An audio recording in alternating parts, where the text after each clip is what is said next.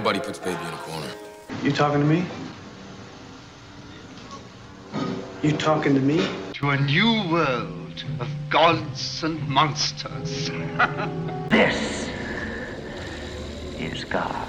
I told you I was hot today. Excuse me, miss. Do you think it might be possible to turn that music down so maybe a couple of the boys could talk? Your hand is staining my window. You just put the law in my hands, and I'm gonna break your heart with it. What kind of beer? Now that I've met you, would you object to never seeing me again? What? Human sacrifice, dogs and cats living together, mass hysteria. Enough, I get the point. Hello, welcome back to Movies for Life. My name is Brian Kuiper. And I'm Michelle Egan. This is episode 3 of... Episode 3. Zillions ahead of us, right? I don't know about that. Oh, okay. We'll try. Well, we'll see. Episode 3 of at least 5. Let's put it there. At least 5. At least 5. Okay. That's our goal before we release anything. Yeah, exactly. Right off the top of the show, hey, we've got a new graphic that my father-in-law made for us, and I think it's pretty cool. I think it's amazing. Yes. I love it. So his name is Cheeto Pepinito, and I'm so grateful. I'm so grateful to him for. I love that name. Yeah, he's a great guy, and he was very kind, and he made it for us for free. Because it's not new to you guys, but it's new to us. It's new to us, yeah. We love it, and we're excited about it. Yeah. So we appreciate Cheeto and his generosity in creating that for us and doing such a beautiful job on it. And so we wanted to mention that off the top of the show. So today we are talking birth year movies for us. Which is pretty self-explanatory. Yeah. And, for me, okay, so my birth year, 1978. There were a lot of things I could have picked. I mean, Halloween. I am surprised you didn't pick Halloween. Yes. Halloween is one of my favorite movies of all time. I mean, and I'm sure we'll talk about Halloween at some point because it's awesome. And Jaws 2, which I love that movie. I don't care what anyone says. I love Jaws 2. It's a really good sequel. Yeah. And see here, what else was there? Dawn of the Dead. I Want to Hold Your Hand, Robert Zemeckis' first film was. I haven't seen from that year. Oh, it's great, and I haven't seen it in a very long time. Recently released on Criterion, which is pretty cool. So yeah, there are lots of great movies from 1978 that I could have picked, but I chose Richard Donner's Superman the movie. And we'll talk a little bit about why when we get to it. Do we just want to jump into that, or do you want to introduce your movie as a tease at the beginning? Yeah, just to say what's coming up. Okay. My birthday was 1985, which, again, like, some of my favorite movies, some really great movies in that year. Fucking Clue, that's got to come up sometime later on. Yeah, I love that movie. Breakfast Club, After Hours, I mean... Back to the Future, going with a big one. Back to the Future, huge ones. Yeah. A lot of huge ones in that year. Another Robert Zemeckis. But I picked, just a movie that I've loved for so long, and I'm so excited to talk about it. Mask, directed by Peter Bogdanovich, starring Cher. Yes. Yeah. Oh, man, I really can't wait to talk about that movie, to be honest. I know. So, once again, Michelle has chosen a movie for me to watch that I haven't seen. I've seen once and a very long time ago, 30 plus years ago. And then I have chosen one that Michelle has never seen. So, Michelle, you went through 35 years of life without ever having seen Superman the motion picture, and this sort of boggles my mind a little bit, okay? Just because when I was a kid, okay, this movie was everywhere. Yeah. This was the shit. I mean, Christopher Reeve was a mega star because of this movie, and of course the sequel. I went through all of the drama. I'm too young to remember, obviously, Superman coming out, or 2. But I saw 3, think in a drive-in, and it scared the living shit out of me. And I am not kidding. I am not kidding. It scared me to death. Because there's this scene at the end where this lady gets turned into a robot, and it just freaked me out. I was like, 4 or 5. Do I need to watch the sequels now? Not necessarily. No? Okay, here's the thing. I like Superman 2. Part of it is because something that gets set up in this movie is carried over into 2. The thing I texted you about? Yeah, the thing you texted me about. We'll talk about that in a minute. I was so confused about that. I love that part. That was implanted on my brain. Okay, anyway, we'll get to that in a sec. So anyway, Superman 2 was filmed concurrently with Superman. Richard Donner filmed many of the scenes that are in Superman 2. However, for some reason, the Salkinds, the producers of Superman, were not keen to work with him again for some reason. And so they hired Richard Lester to finish the film. It's got some great stuff in it. It's got some stuff that is better than the first movie. And it has some other stuff that's like, that is so weird and sometimes stupid. Okay, so it's one of those kinds of things. Of course, years later, they released Richard Donner's director's cut of Superman 2, which is pretty different. Has a lot of great scenes from the extant version, and it's a little strange because it ends the same way as Superman the Motion Picture. Originally, it was going to be one huge arc between the two movies, where what happens at the end of the first movie was going to actually be at the end of the second movie.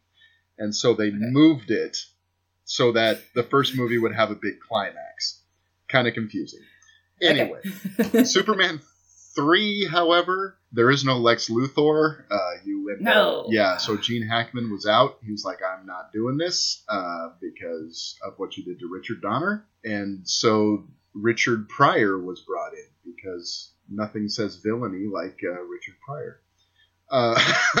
That's a joke, of course, but it's an uneven movie. It has some cool stuff. 4 is an absolute disaster. That's what I've heard. Yeah, I know that. 4 is oh man, 4 is pretty bad. Yeah, it's hard to say anything nice about 4, to be honest. But we're not here to talk about the sequels.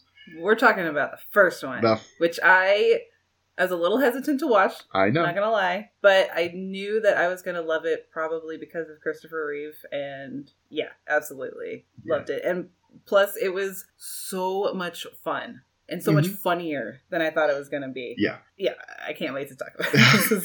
Okay. This was a great ride. I mean, I'm glad I watched this. I'm glad you made me. You know what? I was so nervous because I knew as soon as I mentioned it, and this was several weeks ago, you were like, really? You're going to make me watch a comic book movie? And it's like, it's not a comic book movie like you think of them now.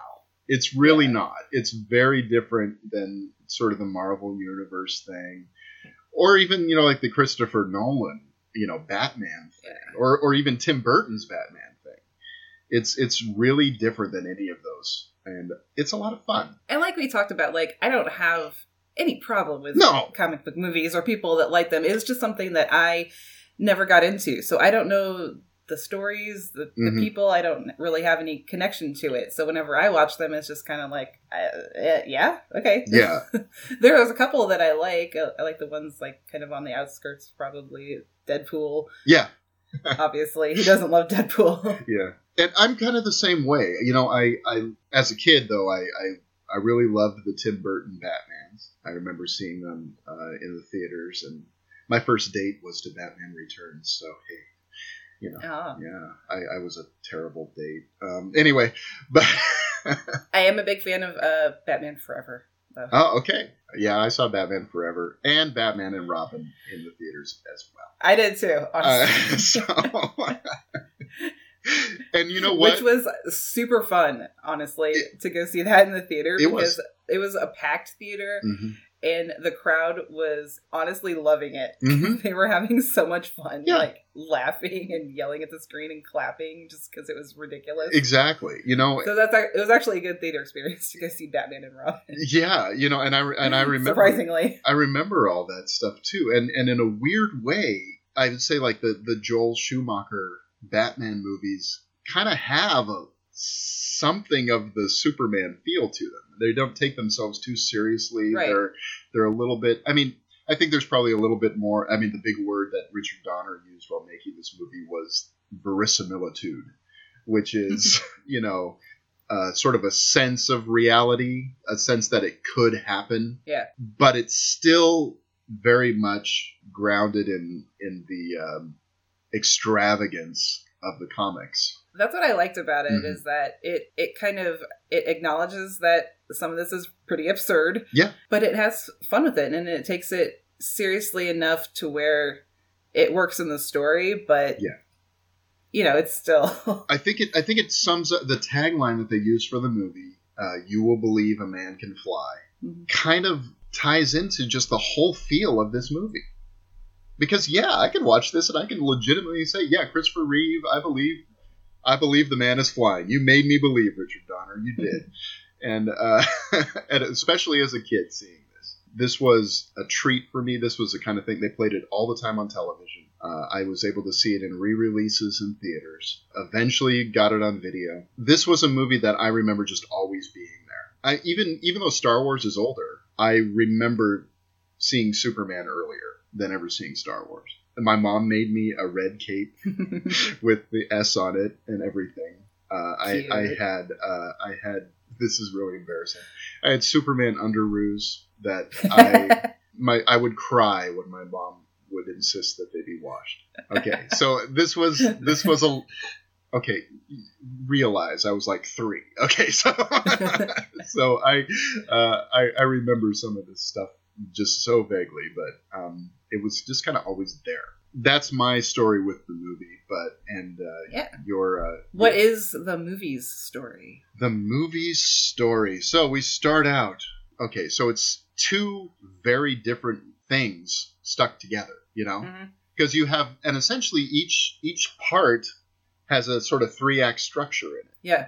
It's almost like a 45-minute movie in 3 acts and a 90-minute movie in 3 acts, and they're stuck together, and they have different tones and everything. It's very different, and that's one of the reasons why Superman 2 is so much fun, because it's basically in the tone of the second half of the movie all the way through, except where it gets a little nuts that it kind of goes off the rails a bit. But we start out with I really love the very, very beginning of this, where it's just the curtains on the screen, and it opens not to full screen. It opens to the old 1:3 aspect ratio, like you would see on a square in old movies from the 30s, which is when Superman was created, of course. And this kid's voice talking about the Daily Planet. And, I just love that sort of inviting you into the world, and then just the curtains open the rest of the way to the full widescreen, and you're taken into this into space. You're taken into this world that we're going to be in for the next. You have to sit in for the ride because it's 2.5 hours long, right? Yes. But we're taking the credits just fly you out into space, and I remember that it's just this idea of distance, that we are going a long, long, long, long way from where we started. And the credits are pretty long themselves. They are. The credit sequence, and I remember that as a kid going, oh my gosh, these credits last forever. It's like, are we just going to have everybody's name? And pretty much. And what's funny, Marlon Brando and Gene Hackman are top billed. How is that? Marlon Brando is in this movie for approximately 5 minutes, tops, right? But he and Gene Hackman were what got the funding for this movie. Yeah. That's why I figured it was. I was kind of mad when I saw that. I was like, no. Yeah. Believe me, Superman has got to be the top billed actor. Exactly. Christopher Reeve, of course, gets top billing on the later films, but and Margot Kidder is like way down there for some reason. That was weird. I mean, she's like after some of the supporting roles. These are great actors. Sort of legendary actors in a lot of these roles in this movie. You think it would be Christopher Reeve, Margot Kidder, and then Gene Hackman? Yeah, exactly. And that's how I would do it. And that is, sort of I think that's the billing for Superman 2, as I recall. But then, Ned Beatty and Jackie Cooper and Glenn Ford, I think, are all listed before Margot Kidder. Yeah, and it's so they are. bizarre. I mean, reading the credits, you're like, because in any other movie or a later film, it would be one of those things where you list all the lead characters, and then at the very end it would say, and Marlon Brando as Jor-El. Exactly, yeah. You know, but Marlon Brando was Marlon Brando. Exactly. You know, and he was like, I get top billing or I don't do your movie. Which, okay, fine. Whatever. Okay, so we actually fly out all the way to Krypton. We're taken right to the trial of General Zod, played by Terrence Stamp, for about 30 seconds. So, and then they are banished to the Phantom Zone. Okay, that's what the pane of glass is. Okay, so So this is what Michelle texted me about earlier this week. She's like, what is going on? What is that? And it's why are people getting trapped in a flying piece of glass and then it's like never brought up again? I don't get it. I know. I don't get a lot of this prologue, but yeah. Okay, so here's what happens. So they get trapped in the Phantom Zone and they get banished off into space. That's where Superman 2 comes in. Superman 2 is the battle of so that the Phantom Zone pane of glass thing ends up near Earth, and they get released by a nuclear blast, and they fight Superman in part 2. Okay. So, which is pretty rad. I mean, that's the best part of the movie. That's the best stuff in the movie. And one of the other great things is that Superman gives up his powers in part of that movie. So just before they attack, it's sort of like Spider-Man, you know, where he decides he's not going to be Spider-Man anymore just before the bad stuff starts happening. So it's pretty cool. Well, now you're making me want to watch Superman 2. Yeah, you know, I think Superman 2, even in either cut, is worth watching. I think the Richard Lester cut is good, and it's probably the one to go with, even though it has some silly and sort of strange stuff in it. If you don't see it, the Richard Donner cut doesn't make any sense, I don't think, to be honest. Because it pulls in some shots some things that they didn't actually end up filming, so it has a screen test, is one of the scenes in the movie, for example. So there's some strange things that are inserted into that cut because of they didn't have the actors anymore able to play those roles and fit into those scenes. Anyway, so then we go straight from there to Jor-El saying, "Hey, Council, the planet's going to explode, and we're all going to die." And so, why is the planet going to explode? I didn't get that. Because something about the sun. The sun. It's either the orbit changed or the sun is dying. I think the sun was the sun. The red sun of Krypton is dying and is going to, you know, expand and blow up and take the planet with it. Okay, but like they literally don't say any of that in the movie, so I had to look on Wikipedia. I was like, why is he saying that the planet's going to explode? I don't get it. I think there's a sense that the mythology was known at the time. At the time, I know, and that's the thing. You know, it was one of those things where, and seeing it now, I was like, I could see how that could be vague. Yeah. But for me, it's just like I just kind of always knew it. So it was one of the I don't know. It's weird. So I never questioned it. But yeah. So to escape the planet, they of course put their young son into a crystal ball. I mean, that thing's wild. The porcupine spaceship is rad. Yes. I think that is so cool looking because I mean it's not a flying saucer, it's not a rocket, it's something completely unique. It's just like made out of crystals, and I dig that. I think that's so cool. Is that what the whole planet? Yeah, the Krypton is made out of. Yeah, the whole planet is sort of this crystalline ice planet. You know? You're gonna have to forgive my stupidity. No, I mean some of it is just sort of guesses on my part too, because I've never really read the comic books. Yeah, so Jor-El, who is Marlon Brando, puts his kid into that spacecraft and flies him off toward Earth, and then the planet explodes, and he's off towards Earth, and he spends like 4 years inside of this thing on the traveling to Earth, and he's hearing all of the secrets of the universe put into his into his head and that's one of the things that's kind of cool. Okay, Superman at least in this version, is not just physical strength. It's also really, really intelligent. Yeah. You know, I think that's supposed to be the way it is with the other films too, but it's never really put into. I mean, I'm talking about like later versions of it, like the Bryan Singer film or the Man of Steel and all that stuff. It's not. It's focused much more on his brawn.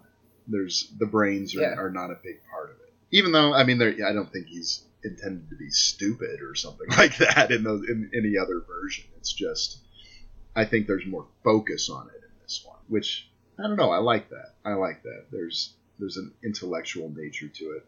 And then this was the thing that I remember. This was the earliest memory I have of a movie that I can think of, is the moment where after the ship crash lands into Earth, the older couple, the Kents, see this ship, they find this child, you know, it's like, okay, we're going to get you home. And then he's changing the tire. Jonathan Kent is changing the tire on his truck, and the jack gives out, and the truck would have fallen on him and killed him. But then the kid, but it stops, and it goes to the kid lifting up the truck. That is the earliest thing I remember from a movie in my life. Really? Yeah, so that's part of what I thought was so cool. It's like, oh, a little kid, you know, a weak little kid, just like me, lifting a truck over his head. That's cool, you know? I loved that, you know? Seeing this when I'm somewhere in the age range of the kid in the movie, that was a special moment. Made you feel like you could be Superman? Made me feel like I could be Superman, clearly. And so, you know, that's why, you know, Mom made the cape.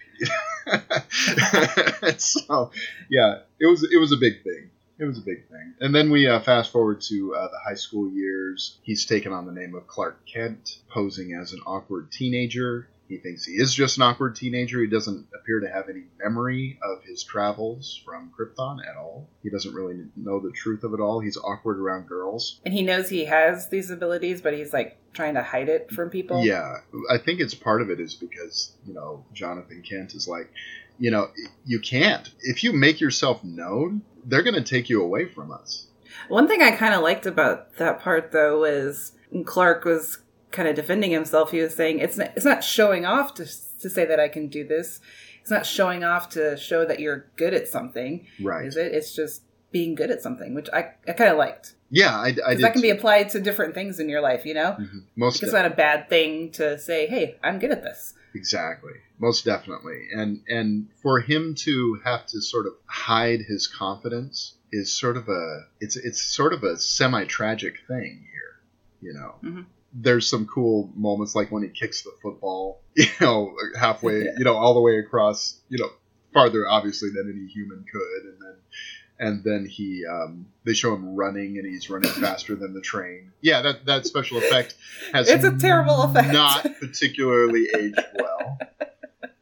He was on a crane. There was a crane that was suspending him from wires above the ground while he was doing that. Oh, and he was just running in the air? Yeah, that's why it looks so weird. Okay. It's very weird looking. It is what it is. You know, obviously, yeah. It's the 1970s, so everything has to be practical. They did what they could. They did what they could. So anyway, it's soon after that when Jonathan Kent dies. That's sort of normal mythic storytelling where the mentor has to die or leave the hero alone. And I like the scene at the graveyard because it shows sort of this, you know, there's an emotional vulnerability there. You know, he can be hurt because of his connections to people. It's not an invulnerability thing. His biggest regret is that, you know, I mean, obviously, okay, so Jonathan has a heart attack and he's like, I couldn't save him. Well, no one could have.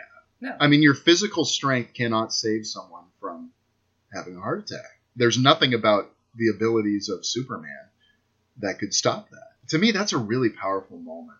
It's short, but it's sincere. And I think that's one of the things that works. Why the first part of the movie works for me is because there's a fair amount of sincerity involved. And so then he heads off to the North Pole, or apparently, and he finds a crystal calls to him from his childhood ship from the barn, which has been buried in the barn. He heads off, and he takes this crystal with him to the North Pole. He throws it, and it creates the Fortress of Solitude. All right, yeah, cool. So that's this, and he spends 12 years there learning from essentially the memory, sort of a data download of his father. Basically everything he could possibly know, everything he could possibly learn in 12 years.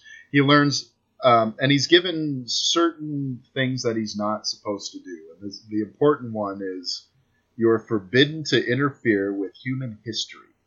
And then he says this: they can be a great people. They want to be. And I like that whole "they want to be" thing. I sent them you to be a light to show them the way. So essentially, this is the Jesus story.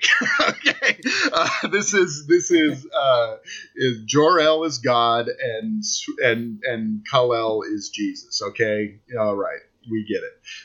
And it's not banged over your head in this movie like it is in some of the later versions, because there was I think it was Superman Returns, which was the one that Brandon Routh was in, which is a good movie. I like it, but it has him so often hanging up in the air with his arms outstretched, and it's like, okay, oh my gosh, we get it.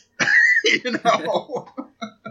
It was so this movie doesn't, it has the metaphor, but it doesn't bang you over the head. I literally did not get that at all. That's okay, and you don't have to. That's the thing. But I see it. And that's the thing about it. And that's the thing about a good subtext or metaphor, is that it shouldn't be so obvious that it takes you out of the movie.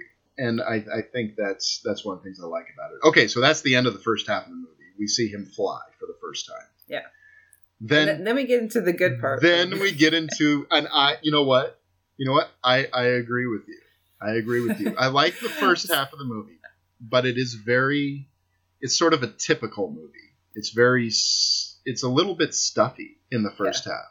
I admit I was really thinking I was not going to like this watching the whole prologue origin story, because it went on so long. I was like, where's the fun stuff? And it was definitely things that I needed to know, like as someone who doesn't know anything about Superman, like getting his origins, stuff like that was important for me. But yeah, it's definitely more fun once Christopher Reeve shows up and it gets into the more modern story. And it becomes much less about plot. It becomes much more about the character interactions in a lot of ways. I mean, there's sort of this through line of plot based on Lex Luthor's scheme, but it's not vital. I mean, it's vital because it propels the story forward, but it's not necessarily what the whole thing is about. What I think it's about is, what I love about it is just Christopher Reeve, and I've said this before in various platforms, what did the world ever do to deserve him as Superman? Because he's is fantastic, incredible in this movie. And in all of them, even in 4 where the movie itself is kind of crappy, he is great. He's perfect as like the bumbling Clark Kent. Yes. So funny. Just amazing comedic delivery. You know what? There's actually a connection between our two movies. Did you notice that? I don't think I did. Between Mask and Superman, Peter Bogdanovich and Christopher Reeve. Oh, of course. Noises Off. Exactly. Yes. Yeah. Where he kind of plays a similar character, right? He does. He does. So funny. He's playing. He's so good in that. You make a, yeah, absolutely. And man, I just watched. Okay, when I was growing up, Christopher Reeve was one of those guys where it was like I didn't know him as anything else. Superman? Yeah, so it was sort of like, for me, it was weird because later in life, I would get in my head, like, you get these weird ideas, like Orson Welles only made Citizen Kane, and Peter Bogdanovich only made The Last Picture Show, and stuff that's totally untrue. Not only did they make other movies, they made other great movies, some that were even better than those. And I had that sort of mentality about Christopher Reeve. He did Superman, but he didn't do anything else that was good. Then I saw Noises Off, and then I saw Death Trap, and I'm like, oh my gosh, this guy was brilliant. He was brilliant as an actor. If you've never seen Noises Off, go out and watch it right the fuck now. Yeah. It is like one of the funniest movies you will ever see in your life, and so brilliant in terms of comedic timing from everybody. It blew my mind when I first saw it. It still does. Yeah, I hear it's, this is tongue in cheek that I'm saying this, but I hear it's the One Cut of the Dead of Have you ever heard people give that comparison? It's like One Cut of the Dead is the Noises Off of horror. Yes. Noises Off is the One Cut of the Dead of stage shows. So yeah. But I'm bummed. Anyway, moving on. So yeah, and he plays the character of Clark Kent is how we are first introduced to him as in the role. And Clark Kent is clumsy and silly, and you know, there's always this joke. It's like, how would people not know that Clark Kent is Superman? I mean, he's just wearing glasses, right? Yeah. He carries himself completely different. Yeah. And I imagine if you knew Clark Kent, if you were like Lois Lane and Jimmy Olsen and Perry White in the newsroom, and you saw Clark Kent bumbling over, you know, tripping over everything and being awkward and all this stuff, he is But still smart. And the fastest typist I've ever seen, according to Perry White. It's believable. It's plausible that they would say, no way. They would never think he could be that they Superman. would never draw that conclusion. And that is the brilliance of Christopher Reeve in that role. Yeah. And I don't think other actors have played Superman very well. Very few have been able to do Clark Kent even close to that well. I believe it. Yeah. So anyway, he's perfect. He's you fall in love with him right away. He's so friggin' adorable. And then as Superman, he's the same way because he still has humor. Uh-huh. And he's just a little bit more confident, but he's got a twinkle in his yes. eye. You can understand why Lois is just so sort of smitten. You know, he's not cocky. No, he could just be a regular dude who happens to fly and be super strong and has X-ray vision. Yeah, I can see what color underwear you're wearing. Yeah, that's right. But you know, she asked. So she did ask. Well then, is it true that you can see through anything? Yes, I can. Oh, pretty much. Mm-hmm. And that you're totally impervious to pain? Well, so far. What color underwear am I wearing? Oh, I'm sorry. I embarrassed you, didn't I? Oh, no. I did. No, not at all, Miss Lane. It's just that this platter must be made of lead. Yes, it is, so? Oh, you see, I sort of have a problem seeing through lead. Oh, that's interesting. Problems and first name. Do you have a first name? What do you mean, like Ralph or something? No, I mean like Pink. Huh? Pink. It's all very. He's very. He's a. This is gonna sound ridiculous. He's a true gentleman in the role, even though he could be something that is sort of a caricature of that. He's not. I mean, and there's he's not. Yeah, you believe him. And I buy the apple pie image thing, you know, as well because of the way Reeve plays it. It doesn't come across as corny or sappy. It's just authentic. That's what I mean. To me, Christopher Reeve is Superman, and no one else will ever come close. I'm sorry. And that's no disrespect for the other people who have played it, because I think that many others have done a good job. There's just no... And for me, Lois Lane, Margot Kidder as Lois Lane is she's great. So perfect. She's beautiful. She's got that plucky sort of thing going on. She's funny. She's very funny. She's very smart. She's sharp. She's in charge. Yeah. She's a Howard Hawks 30s gal. I see it, yeah. Yeah, and that's one of the things that's so great about it. She's his girl Friday, and that sort of thing. And the delivery is that sort of... Yes, exactly. Especially with Clark, because she's like, she doesn't really think anything of Clark. She thinks, he's a nice guy. But, you know, and then when she's around Superman, she's like, She just kind of melts around him. She does. And she turns into sort of this flustered little this flustered person without, it's not degrading to her character, I don't think either, though. And again, I think that's just the balance that Margot Kidder brings to the role, that they really thought these things through and really... Yeah, like he was kind of her match. Yes. In a way. Yes. So there's just this beautiful setup, where you see Clark as the bumbling guy, but underneath, because he catches a bullet in his hand, for example, while she can't see, and knows the contents of her purse. Exactly, all that stuff. Without looking in it, yeah. Yeah, and it's just sort of, it's easing you into the Superman thing. And then we have the big, well, actually, even before that, we're introduced just very quickly to Lex Luthor, played by the wonderful Can we talk about Lex Luthor? Gene Hackman. Yeah, this is just a quick scene. So it's Ned Beatty plays Otis, and then you have Miss Teschmeyer, played by... Teschmacher, thank you very much. Valerie Perrin, okay?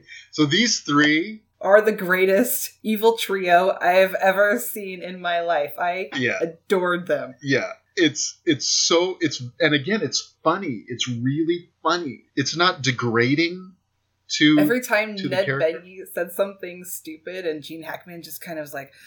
Okay. Exactly. I died because they are so perfect together. He brings him his robe, standing in the pool and stuff like that. Oh man! And okay, Lex Luthor's lair. I tweeted about this. Yes. While I was watching it. Lex Luthor has the fucking best lair I have ever seen. It's better than like any James Bond villain lair. It is awesome. I want to live there so bad. It's sort of this subway thing, cleared out the tunnels of the subway. And the pool and the... He's made a pool in like a condemned subway, and they have a little beach set up with lamps for her to lay under. It's fantastic. I want to live there. I would go there right now. Oh, yeah. So anyway, it's just this wonderful introduction to them. Not long after that, I should say. They go into what his scheme is. And his scheme is to buy up a bunch of desert land in California that's worthless. Okay? And just... Okay, let me see if I can try this. Okay, go ahead. Let me try and explain since you're doing all that. No, let's see if I got it. Okay, do it. Go for it. Okay, so yeah, he wants to buy up all this desert land, and he's also going to change the launch locations for nuclear missiles to land on the San Andreas Fault, cause California, or that section of California, to break away, so that he can then, the land that is left over will be his, and it can be like... It's all beachfront property. Lutherville. Yes. Yeah. Did I get it right? You got it right. Okay. You're right on. Okay, so maybe it's just because of the nature of the world we live in, but this viewing, Luthor came across to me as very Trumpian. Okay, so we should probably say, so we are recording this in the middle of November, and we are currently watching Donald Trump and Rudy Giuliani and a few others have sort of a major meltdown. Yes. Like literally. So that's where our heads are at, and not to get too political. Sometimes it's just the nature of talking about movies is we get a little political. But I think just because where my head was at, I was like, okay, so you have a megalomaniacal, that's a hard word to say, character, real estate person, wanting to destroy the country for his own gain. Yes. The biggest difference between... To put his name on everything. To put his name, and my favorite part, Otisburg. Otisburg. I want to, that is where, if I had to live in Lex Luthor's California, I want to live in Otisburg. Okay, back on it. So the biggest difference between Lex Luthor and Donald Trump is Lex Luthor is actually a genius. So we have, sorry, I apologize to if I put anyone off by saying that, but it's just where we're at right now, I think. So after we've introduced to Lex Luthor, we head into the first really big action set piece of the movie, and that's the helicopter rescue, which is still, after all these years, 42 years, pretty harrowing. It's an intense thing, I think, still. You didn't do it for you? It didn't do it for you. I'm okay. Dude, her death is way worse. Well, that's later. I know. Yeah, but I mean, for a first big action sequence, okay, Superman has to prove himself, essentially, in this scene. He has to prove that he can do something ultra-heroic, right? The helicopter... And he has to reveal himself for the first time. He does. And so he... and it's a pretty big sequence to do that. It has sort of a funny... has a cool little in-joke because classically, Superman would change in a phone booth. Oh yeah, I like that part when he walks by the phone booth. Yeah, it's instead of it being an actual booth, it's just like one of those little open kiosk thing, and so and now it'd be even funnier probably because I mean there are no phone booths anywhere, even those kind. So after he saves... He goes through a revolving door. The revolving door trick. I remember that one being really cool. It has the first iconic scene where he actually just pulls open his shirt and there's the Superman logo underneath. And yeah, I still love that scene. I still love it. And okay, I have a comic book question. Sure, go ahead. If his family is the House of L, why is the Superman logo an S? I don't know. Their last name, I guess their last name or whatever is L, like E-L? Yeah. You're right. I don't know. See, as I understand, the way they explained it, it's like a family crest thing. Yeah. The way they but why is it an S? Okay, but the thing is, it's not necessarily a family crest isn't necessarily your name. It's the meaning. It's what is your house all about? In the Man of Steel, they say that in Kryptonian, that symbol stands for hope. Okay. Yeah. See, I'm just asking. That's something. No, hey, it's not a comic book person. The thing is, I'm not really okay, we all know what the S stands for. The S stands for Superman because that's what they drew on the guy in the 30s before any of. I mean, the first Superman comics was not an origin story. It was a bulletproof man saving people from things. So it was. So they just had to retcon what that meant? Yeah, exactly. Okay. Exactly. And so all of the mythology, Krypton, all that stuff, that came a lot later. Okay. So, as I understand it. It's an interesting... Just asking. No, it's good. Sorry. No, there's no need to be sorry. I mean, honestly, I don't know for sure either. I know the movie, but I don't know a lot of the comic book stuff. Okay, so after he saves Lois, we have sort of this big montage of him just saving a bunch of people. And that's sort of the end of the first act of this part. Okay, but can we talk about that one part? Okay, one of the people that he saves, he saves a cat out of a tree, right? Yeah, I love that part. I'm sorry, I love that. It's cute. It's cute, but then what is with the part right after that where she goes inside to tell her mom, like, hey, this guy just got the cat out of the tree. And you can hear the mom being like, stop telling lies. And you can hear her smack her. I was like, oh my God. That's that whole verisimilitude thing, I guess. I don't know. I mean, this whole smack thing is a little over the top, isn't it? That was horrible. Yeah, it is. So, I mean, I can understand the stop telling lies or whatever thing, but the smack is a little bit yikes.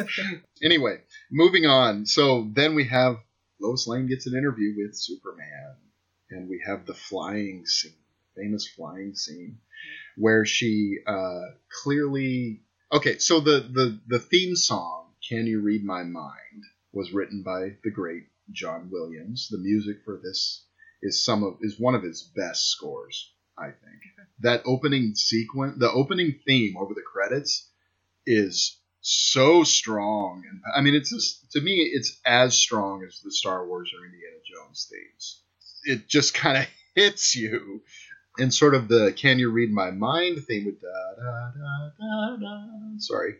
is what's played during this, and that's sort of the love theme. Now, the part that I hate about this this section of the movie is when she recites the poem. Okay, yeah, that was my thing. Yeah, because that is the lyrics to the song. Okay, that makes a lot more sense, because I was like, what the hell is happening? It just sounds like a bad poem. Yeah. You know, and you're just like, if you and there was never an artist, to my knowledge, who ever performed that as a song. All it is the John Williams theme and her saying the lyrics to the song over the top of it. It's just kind of like, this is so out of place. It's so weird.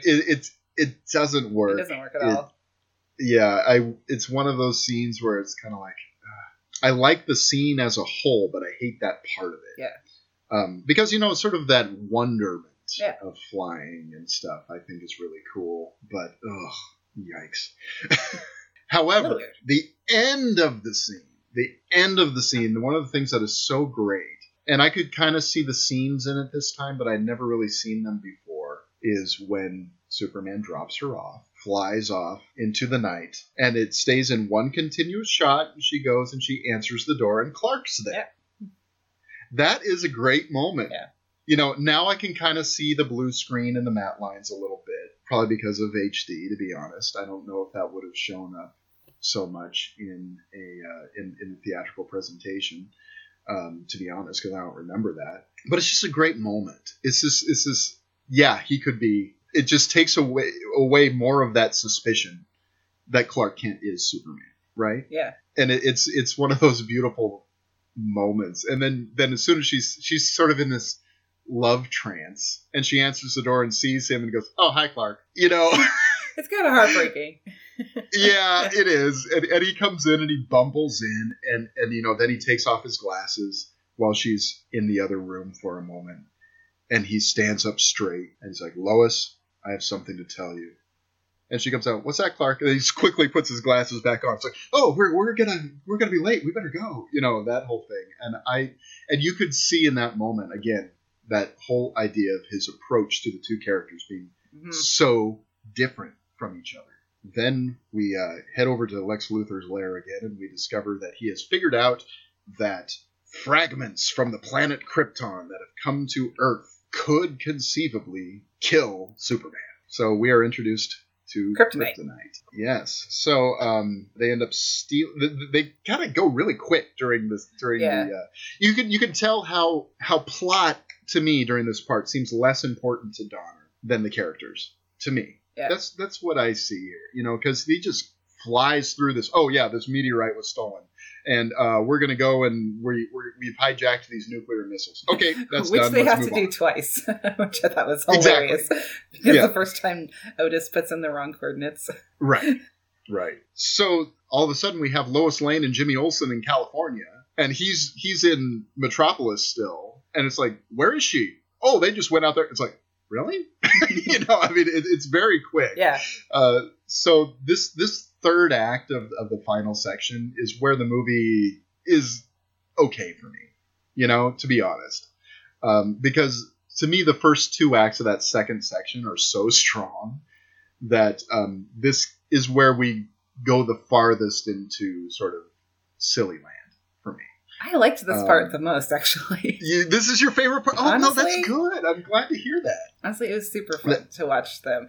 Like I said, I love the trio so much, them like bumbling around. And the fact that Luthor is a genius, and he's super smart, but he's got these two people working for him.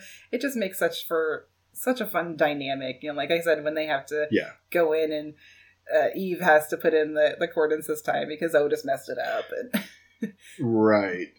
I love their interaction is probably just my favorite thing. I wanted to watch more of them. A meteorite found in Addis Ababa. I know I'm going to get wrapped in the mouth for this, but so what? So what? You mean to us they are just meteorites? Fair enough.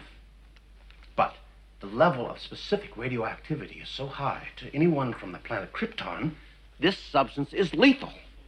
Wait a minute, Miss Luthor. You mean fire and bullets can't hurt this guy, but this stuff here will kill him. Oh.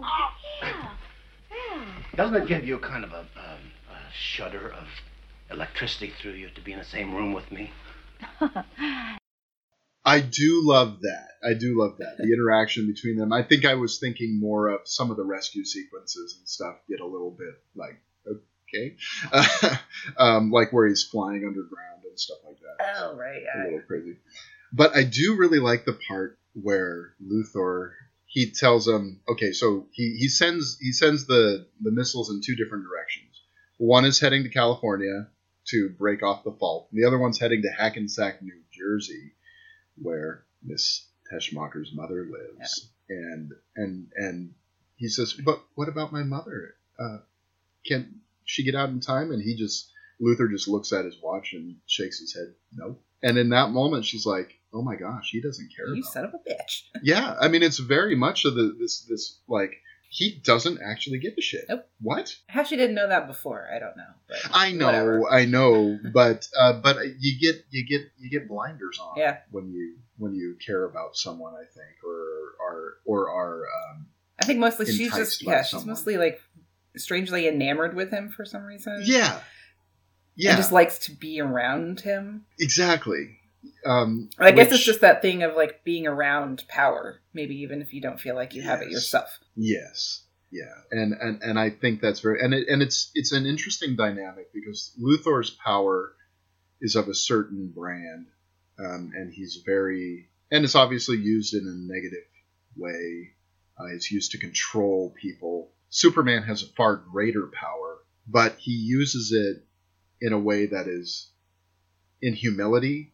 Mm-hmm. He uses it to help people, and it's sort of this sense of how each of them uses this power is interesting, and I like that about another thing I like about this movie. Luthor tricks Superman to be exposed to kryptonite essentially by he can't see, his X-ray vision can't see very well through lead, so he puts the kryptonite in a lead box, and eventually gets kryptonite around his neck, throws it in the pool. He begins to plead with Miss I'm saying her name wrong every time. Teschmacher, to help him. And she says, will you save my mother first? You have to promise you save my mother first. He's like, if I can save one or the other, I'm going to save Lois, right? Mm-hmm. But he's like, I can't. But he can't lie. He can't lie. Yeah, it's not that he can't. He's like, he won't. It's more of a, to me, it feels more like a he won't lie than a he can't. That's not one of his things. It's not like a liar thing where he can't. Right. Okay, I thought exactly. I thought that maybe that was one of his. No, I really don't think it is. Personally, that's my interpretation anyway. He's just, that's just his character. Except for it's his character. Okay. It's just that he's so averse to it that he won't do it. Okay. That's my interpretation of it. To have that kind of goodness in a human is sort of like, that'd be nice, Very rare. Yeah. So he agrees, and she kisses him, and that's a cute little moment. It's like, why'd you kiss me? Because I knew you wouldn't after I took off the kryptonite. That whole thing.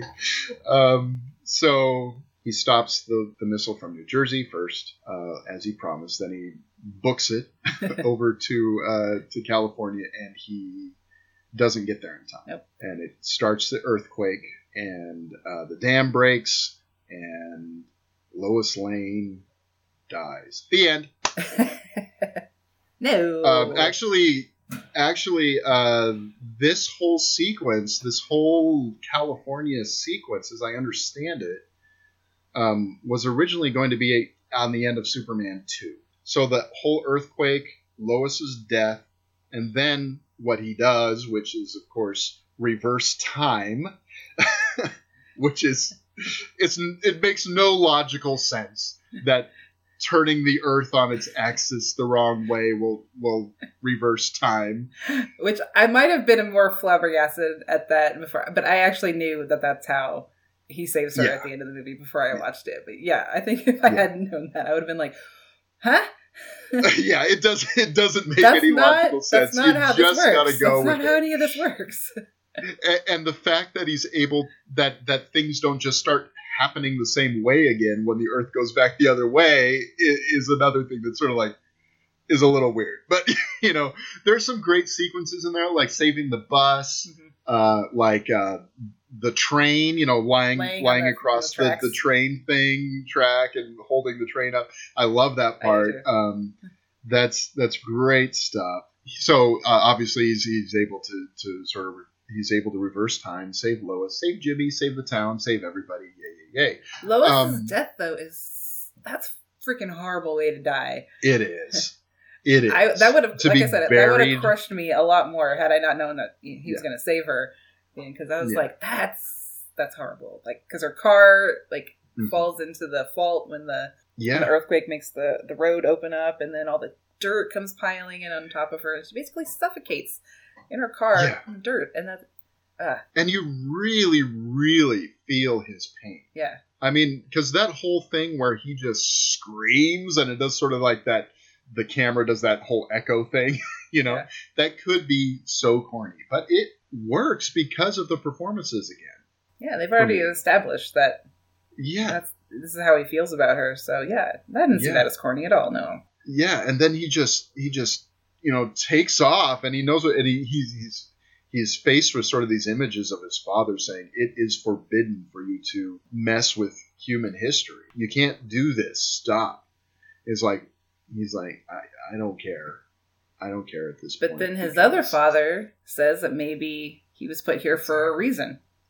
Exactly. And that reason was to save Lois, which I don't know if that was I don't know if that's actually true, that his whole reason for being here is to save one person, but it's enough for him to actually do it and to break that rule, and you believe it, and you're fine with it. Yeah, exactly. Save Lois and still have the courage to, or not be broken by her death. Because maybe if she had actually died and he hadn't been able to save her, maybe he wouldn't be the Superman that he comes later on. He would have been too broken by that. He wouldn't go on to save all these other people. You know what I mean? And that's a different kind of superhero movie than this one is. Because that's the Dark Knight. Right.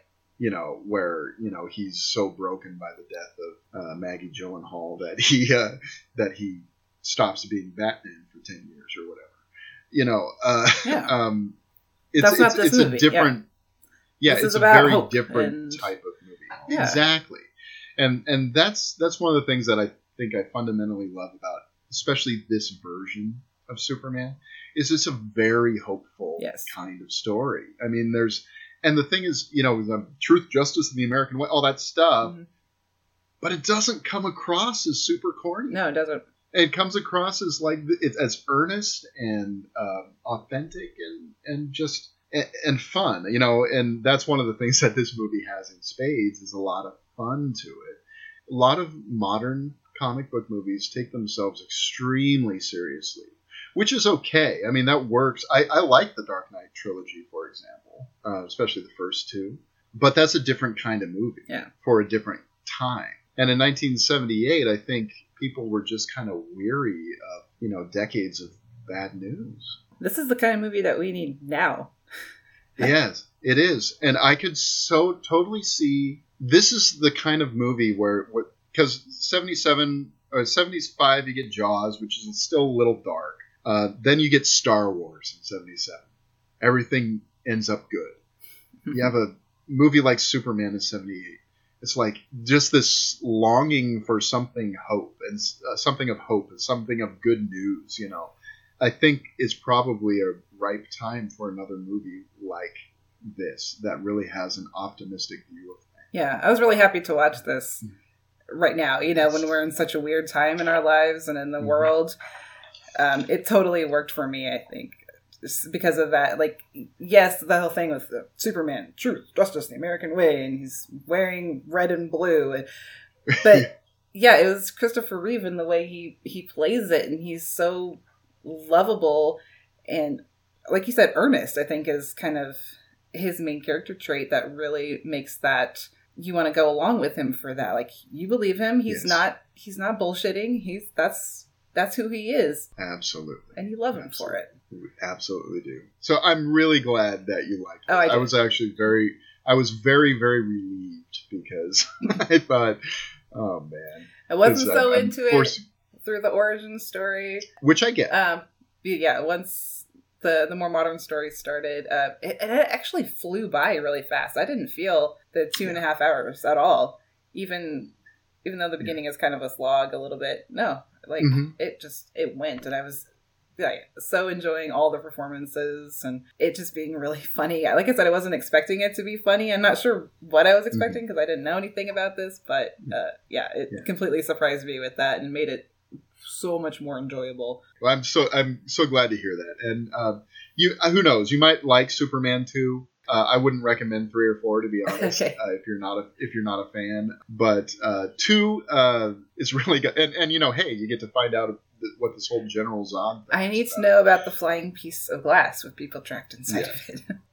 And the beautiful thing about 2 is you get a lot of interaction between Reeve and Kidder. So it's a lot of it is Clark Kent and Lois Lane, and which is a lot of fun. Anyway, which is what I wanted more of. So that could be good. Yeah. Yeah. Okay, so we're shifting gear, and this could not be a weirder double feature than Superman and Mask. Just like last week, they're totally different from each other. Yeah.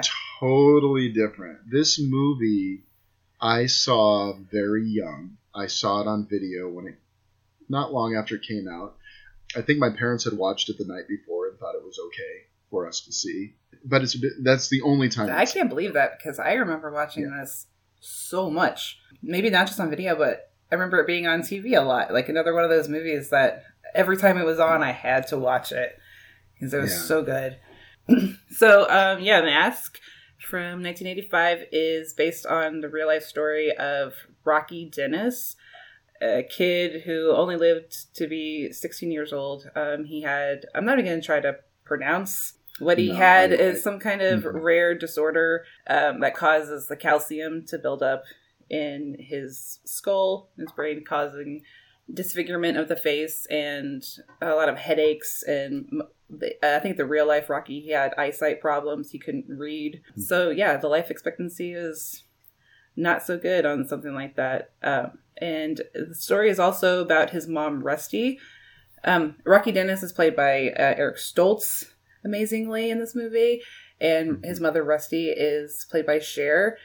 And like we were talking about, it's not so much a plot movie. This is very much a character piece about the two of them and their lives together. It's a very episodic film. Yeah, it's a year in the life of these characters, and that's kind of a cool approach to it. I thought so too. Yeah, and obviously not all of these things necessarily happened in this 16th year of his life, but the core of the story is very true. I mean, all these things happened, just not necessarily. I don't know if everything happened. The real Rusty kind of described the movie as a fairy tale, she said. Okay. In quotes. So I think the basics were there about him and her and their motorcycle family, but maybe everything else. I don't know about him going to the summer camp or any of the other stuff. I don't know if that actually happened, but she did say that it was a very real portrayal, at least, of the two of them and of her. And she loved Cher's portrayal of her, which I think is great because she absolutely deserves it, because I love Cher in this movie so much. Oh, we're running a little bit late, so could you move it along? This is a public junior high school, Miss Dennis. There are special schools with wonderful facilities that might be more appropriate for his needs. Do you teach algebra and biology and English here? Of course. Those are his needs. Perhaps I should speak to the boy's father. Perhaps you should speak to the Pope, too. He'd be a lot easier to find. Under the circumstances, I do feel that for the good of my students, as well as your son, I'm going to need some additional information. Look, Mr. Sims, you know what? Don't jerk me around. I'm not in the mood. I've had a real crappy day so far. First, I find out that we're in the wrong goddamn school district. I gotta come down here and play pussyfoot with you. This is a copy of our lease. This is a copy of Rocky's birth certificate, and this is his last report card from Stevens Junior High School, where he was in the top 5% of his class. And I got some additional information for you.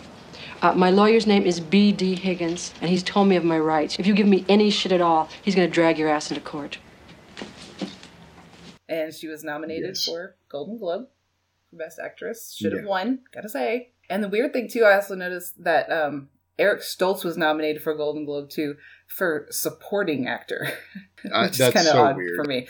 because he's not a supporting role; it's a starring role. Yeah, it's again sort of that out of order credits that you had on Superman. Yeah. You know, I mean, I don't think there's so much out of order on the screen at the beginning of this film, but that is definitely the case as far as nominations go. So often they will, even if a young actor is in a leading role, they'll be nominated in supporting roles. I mean, like another Bogdanovich movie is Paper Moon, and you have, oh gosh, why am I forgetting her name? Tatum O'Neal.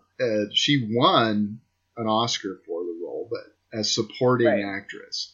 And the thing is, that is a leading role in that movie. I mean, she is in almost every moment of that movie, giving a brilliant performance along with her dad in that movie. Yes, I love that movie so much. I just saw that for the first time not too long ago and fell in love with it. Ugh.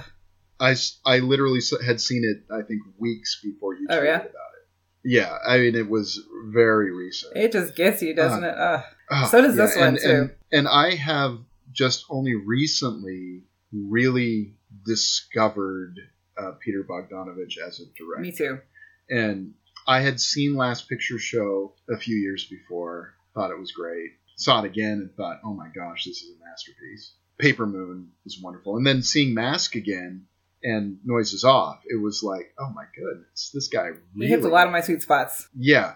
Yeah, just a wonderful thing. And speaking of sweet spots, right off the bat in this movie, because like I said, and seeing it in this version, we both watched it on the DVD, which is really the only way it's available at all now. Yeah. And it's out of print, as I understand. Oh, it is? Okay. If it's not, I bought it like last year somewhere. Oh, you did? So maybe it is. Maybe it is still available on DVD in print. If that's the case, definitely, folks, go out and check it out. Yes. Because it's worth it. And I'm going to get it myself. But if you watched it on TV like I did, it is probably not the version you remember. It's the director's cut, which includes some extra music and 2 extra scenes. Yeah. One of those scenes is extremely important to the final film, I believe, as well. And it's bizarre to me that it was cut out of the original. And there's an interview with Peter Bogdanovich on the DVD that explains some of the reasons, but he doesn't go deep into any of them because I think there were a lot of sort of political things going on with the studio that prevented that cut from being screened after the first one. And one of the things was the music. Yes. Bruce Springsteen, Bruce Springsteen is my favorite artist. So when this movie started out playing Badlands, I was like, okay, I'm in. Right? I am in. And so one of the things that was interesting about that is when it was released in theaters after the preview, first of all, Springsteen was very happy with the way the music was used in the film. He really wanted to have his music involved in the movie. But for some reason, Columbia and Universal couldn't get it together, and so the music was removed. Thankfully for this release, the boss according to Bogdanovich, he made Universal an offer they couldn't refuse, and they put his music back in. And for it to begin with Badlands and end with Promised Land, I mean, this is just perfect bookends to this movie. I know. I mean, and I'm kind of getting chills. I mean, the whole movie has a great soundtrack anyway. The whole soundtrack is incredible. One of the things that I really loved about this movie is that you don't have a TV on all the time in the background. You're in their house a lot. Yeah, where they're just playing music as they're doing always housework. Playing music. Yeah. Always playing music, constantly. Yeah. And so many good songs. Yeah. I mean, these are sort of... It kind of puts you in the time period, too. It does. And it's the late... I guess it's 1979, 1980. He died in 78. Okay, yeah. So that's what this is taking place in. And honestly, the music that is in this kind of hits my sweet spot, sort of that classic rock stuff. Even though it's really my parents' music, it's the music that they would grow up contemporary with, listening to. It's the stuff that I've gravitated towards over the past 20 years. Oh no, that's my favorite stuff. 70s rock. That's all me. Oh, Love it. Man. So I knew there was a reason we connected on doing this thing. Hell yeah. Yeah. So that's awesome. The music in this is so key so I'm so glad this version exists. Yeah. I have to say. It makes it so much better. Even though I can't really remember what it was like when I would watch it on TV, I do remember the music, but I don't remember it being as much as this. So yeah, I can definitely feel where they added it in. Yeah. Now the fact that music is probably the reason why it's not on Blu-ray. Why there's no Blu-ray and it's not streaming anywhere either. That's probably it's a crime. It is. Damn crime. Because this is I'm going to use this word a lot. This is a beautiful film. It's beautiful, yes. In the story, in the relationships, in its craftsmanship, just the way it looks and sounds. It is just, and the way it makes you feel. Yeah. I'm glad you got that from this. This makes me very happy. Yeah. Because I adore this movie so much. Going back to the cast, though, there's some people we got to mention. Definitely. The mustache himself, Sam Elliott, is in this movie as Gar. Kind of Rusty's on and off again boyfriend that they keep breaking up and getting back together, but he comes back in this movie and he's in a good amount of it, and he's just amazing as always. I mean, this is just before he's the silver fox. I mean, he's still a fox in this. I'm saying he's got sort of this salt and pepper hair thing going on, and I mean he wears a t-shirt that says Mustache Rides. Yes, in the movie, which is just that is Sam Elliott encapsulated right there.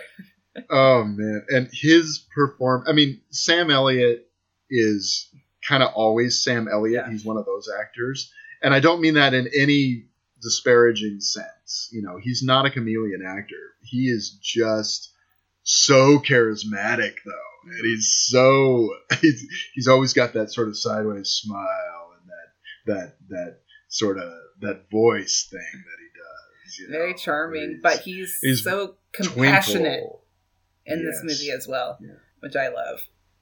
There's also Laura Dern, baby Laura Dern. Oh, and she is. Again, she's wonderful. Again, like so charming, so beautiful, and you can see why she is where she is now. Where like everybody is obsessed with Laura Dern. It's like, where have you been? Well, I adore Laura Dern. And to think, this was I don't know if this was her first big role, but it's close to it. I didn't look that up. I'm not sure. Yeah, because this would have been an early thing for her. Then the next year, she did her breakout role in Blue Velvet. I love how she's just a person that you just want to hang around. Exactly. Yeah. In this movie, I mean, she's so sweet and just purely kind, and not in any way that's everybody in this movie, though. That's why this movie breaks my heart and kills me, because I adore all these people so much. Yes. Any other actors that stood out to you? Well, I mean, Estelle Getty is Rusty's mom. Very small part, but she's great. So the kid who plays his friend is quite good as well. Lawrence Monason? I don't know him. Yeah, I think he's really good. Yeah, then Harry Carey Jr. is Red. Right. Can't forget him. And the thing is, those of you, if you don't know the older films of Harry Carey Jr., you will know him from The Lost Boys. He plays the grandpa in The Lost Boys. He was in, tons of, like John Ford westerns, Howard Hawks movies, things like that. Back in the day, I mean, his list of credits is gigantic, and he's great in this movie. So great. And I think that's why, for me, I mean, I know we're jumping around a little bit with the plot. That's what we do. I mentioned before. This is not really a plot movie. No. This is a characters movie. So the plot is very episodic. It's, he goes to school. Happens. He starts a new school. He gets friends there. He goes to a camp for the blind. These sorts of things. I mean, it's not a simple, basic through story. Right. It's very much a slice of life. Slices of life kind of movie. Yeah. The character of Red is just sort of one of those wonderful supporting character roles that you see in movies, I feel less and less, where, you just have this colorful character that doesn't really do anything for the plot or the story. He's there because he's interesting. Yeah. And his relationship with his girlfriend is interesting. I love them. A little weird, and these sorts of things. It's these capturing of that feeling of reality. So his scene, the fact that his scene where we find out that he has died and we have his funeral, that scene was cut out of the original of the cut that went to theaters, is mind-boggling to me. Because to me, that's one of the most important scenes in the whole movie. Yeah. It ends with, thematically, what's one of the most important things to the whole movie. That's something and to the ending where what Rocky says about how yeah, nobody really dies. Nobody really dies there. He's everywhere yes. now. He's not confined to, he's not in the coffin. He's everywhere now. And he's in the people that loved him, yeah. That's Cher's last line of the movie. Exactly. And so... And it just seems bizarre to me that was cut out. But what was so weird was, while I was watching this, there were little glimpses of things that I remembered. Like I remembered the line where he says, "Hey, can you guys invent one of these these hospital gowns where your rear end doesn't hang out?" Yeah. I remembered that line exactly, and I remembered. Another thing I swear I remembered them lowering the motorcycle. I do too. I swear I remember something about the funeral scenes. Like we were talking about, that it might have been one of those things where the TV version sometimes added in scenes not in the theatrical cut. Yeah. Because I swear I remember seeing that. Yeah, because lowering the motorcycle into the grave was... Because one of those things, because my dad was into motorcycles and things like that, and he just thought that was really funny, and I swear I remember him commenting on that. Mm-hmm. So for then to hear that was one of the scenes that was cut out of the movie, I thought it was. That was just like, what kind of weird moment of deja vu am I experiencing? Who knows? Who knows? Yeah, exactly. One of my the main thing that I take away from this movie, and I told you this before you watched it again, think about the word family when you watch Mask. This movie tugs at my heartstrings because this is one of my favorite things to see in movies, TV shows, any kind of story, is that idea of a found family and the intense and unbreakable love that they can have for each other. And I feel that so much in this movie with Rusty and Rocky and their motorcycle gang friends. Like, these people are amazing people, and I adore them so much. Yes, they are. Their acceptance, obviously, of Rocky and their intense love and protection for him. It's not just about him, though, that I love. They would do that for anybody in their group. Yeah. And I think it's because, Rocky obviously has, difficulties with the rest of society because of the way he looks. Unfortunately, people are going to judge him right away. But I think that the motorcycle gang probably also feels the same way too. Like, they probably looked at by everybody else as criminals and bad people. But, we get to spend all this time with them, and they are the sweetest, most protective people ever. Like, they love each other, but they will also stomp you down if you mess with one of them. And you get an insight into that with the character of Dozer. Yes, absolutely. There's this, because that scene at the beginning is one of my favorites. When Rusty is driven home like early in the morning by some dude, and she wants to get rid of him. All she has to do is point at him, and Dozer just like picks him up, throws him in his car, and is like, "Get out of here." And the thing is, I honestly didn't think about the fact that Dozer didn't talk during the whole, really during all of the movie, until the scene after the graduation, where I cry at that scene. Not gonna lie. He looks Rocky in the eyes, and he. The reason that he doesn't talk, he has a very intense stutter. Yeah. He has this heavy stutter, and he just barely gets these "I am so proud of you, Rocky" words out of his mouth. And it is so beautiful. Again, that word. And nobody interrupts him. Nobody says anything. They all just stare at him and wait for him to get that sentence out. And you can see you can see Sam them. Elliott. You can see them crying. Yes. Yeah, Sam Elliott's right next to him in that shot. He is tearing up. I am too. And his eyes are getting moist, and he's just like, mine kind of are too right now. I'm not gonna lie. And the thing is, I mean, you think about this, it's like, that is one of the things that is so great about this movie is, obviously, who knows how long these actors actually knew each other. Mm-hmm. But you feel like they have known each other for decades. Yes. It's so lived in. The movie is very lived in. And the thing that I couldn't help thinking during this whole movie was, Roger Ebert used to call movies empathy machines. And this movie is the definition of that idea to me. This is an empathy machine, not just for Rocky, though it very much is for him, but also for Rusty. My gosh, for Rusty, for Dozer, for all of them. If you look at Rusty as a character, if you look at Rusty as a character in another movie, it's like, oh, she's a deadbeat drug addict. No. But she's not that. Yes, she's struggling with addiction, but it's understandable. First of all, you get it, but she's trying. She's always trying. And one of the things that was when Rocky goes off to camp. Oh God.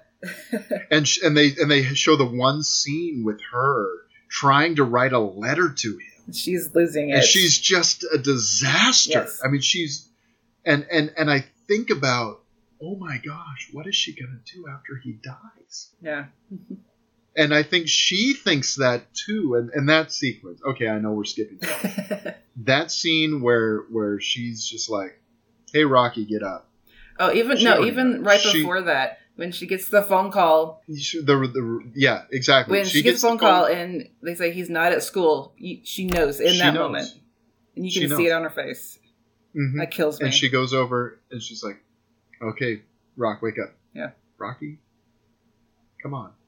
And then she just so slowly admits to herself that this is happening. Mm-hmm.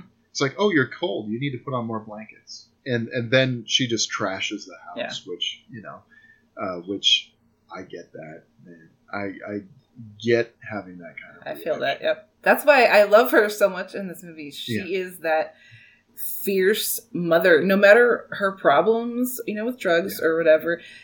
And, the screenwriter said this too. I read this, something that I thought while I was watching the movie is that, no, she's not the perfect mother, but she was the perfect mother for Rocky. Yes. And the screenwriter said that too. And I believe that. Like, she's not a PTA mother, is what she said, but she was the perfect one to raise him because of how she dealt with his disease. She never made him feel sorry for himself. She treated him normally.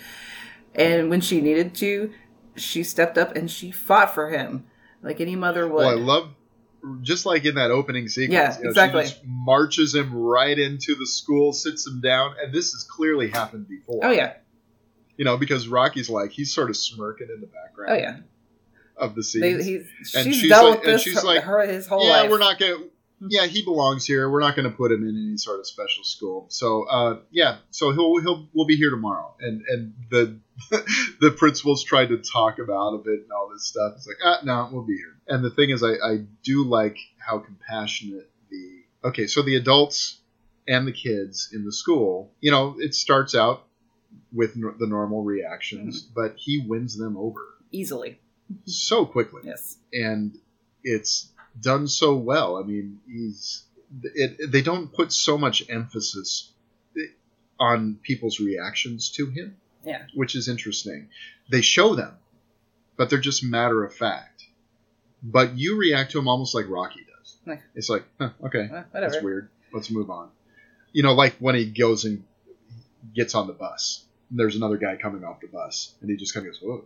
And then you feel, at the camp for the blind, where says, "Oh, hey, you in the back? Can you take your mask off for me?" And he says, "Oh, I would, but take a while, you know. And he's like, and the kid, this poor counselor, he's like, oh my gosh, I'm so sorry, you know. He's obviously, most people I think in this movie are not assholes. No, they're not. You know, they're like, you know, a lot of us, you have reactions to things that you don't understand as humans, and we're not trying. Sometimes we fail in trying to understand. Exactly. Yeah.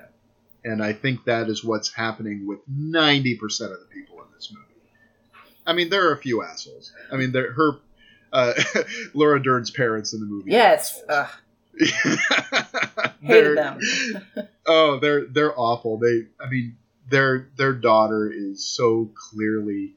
I mean, and Laura Dern, I have the character's name. I'm forgetting. Diana. Sorry, Diana. She knows what he looks like. In a way, yes. Yeah, they have that scene where she feels his face. She feels his face, and she's fine. You know, she's not put off in any way. Yeah. And that kind of, the whole section in the movie, I don't know, it kind of rubs me weird in a way that that they have to say, it seems like that the only person that he can get to love him other than his family is a blind girl. You know, kind of maybe implying that people with disabilities have trouble finding love, which is not really a good message to send. But at the same time, I still, they're still perfect for each other in that way.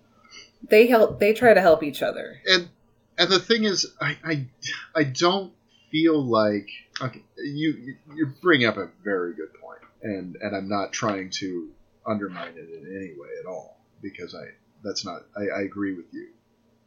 But I also get the sense that, let's say she was sighted, because of her character and because of who she is, I think she would still find him desirable and still want to be with him. That seems to be, to me, how the movie is trying to play. Anyway, that's how Bogdanovich and the actors involved seem to be wanting to approach that. At the same time, realizing it almost is like they realize your point. You know what I mean? You know, I see that in this movie. It's the same thing like when his mom brings him the sex worker, and he gets so mad at her for that, even though she's a super sweet girl and they have a great conversation. He's still like, really? You think the only way I can get a girl is for you to buy her for me? And she claims like that it's not because of his face, when he knows that it is. Yeah. He knows that it is. Do I look like a freak to you? No. You know, you've always been real big on telling me that my face doesn't matter, but it does, doesn't it? You think that I can't even get a girl to like me unless you pay for her. That's not true. Bullshit! Bullshit yourself.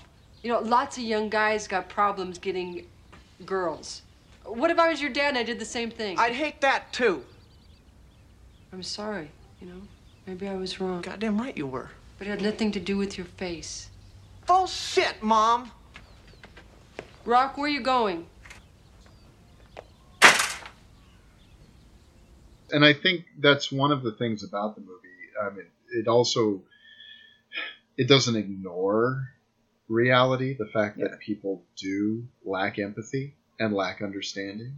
And so I think there is a reality in how it deals with how people reacted to him. And that's a good thing for his character, too, that he does, the way he deals with it is he laughs it off. He makes a joke out of it. He makes people like him right away so that they forget about it. But, several points throughout the movie, obviously, it does bother him. Mm-hmm.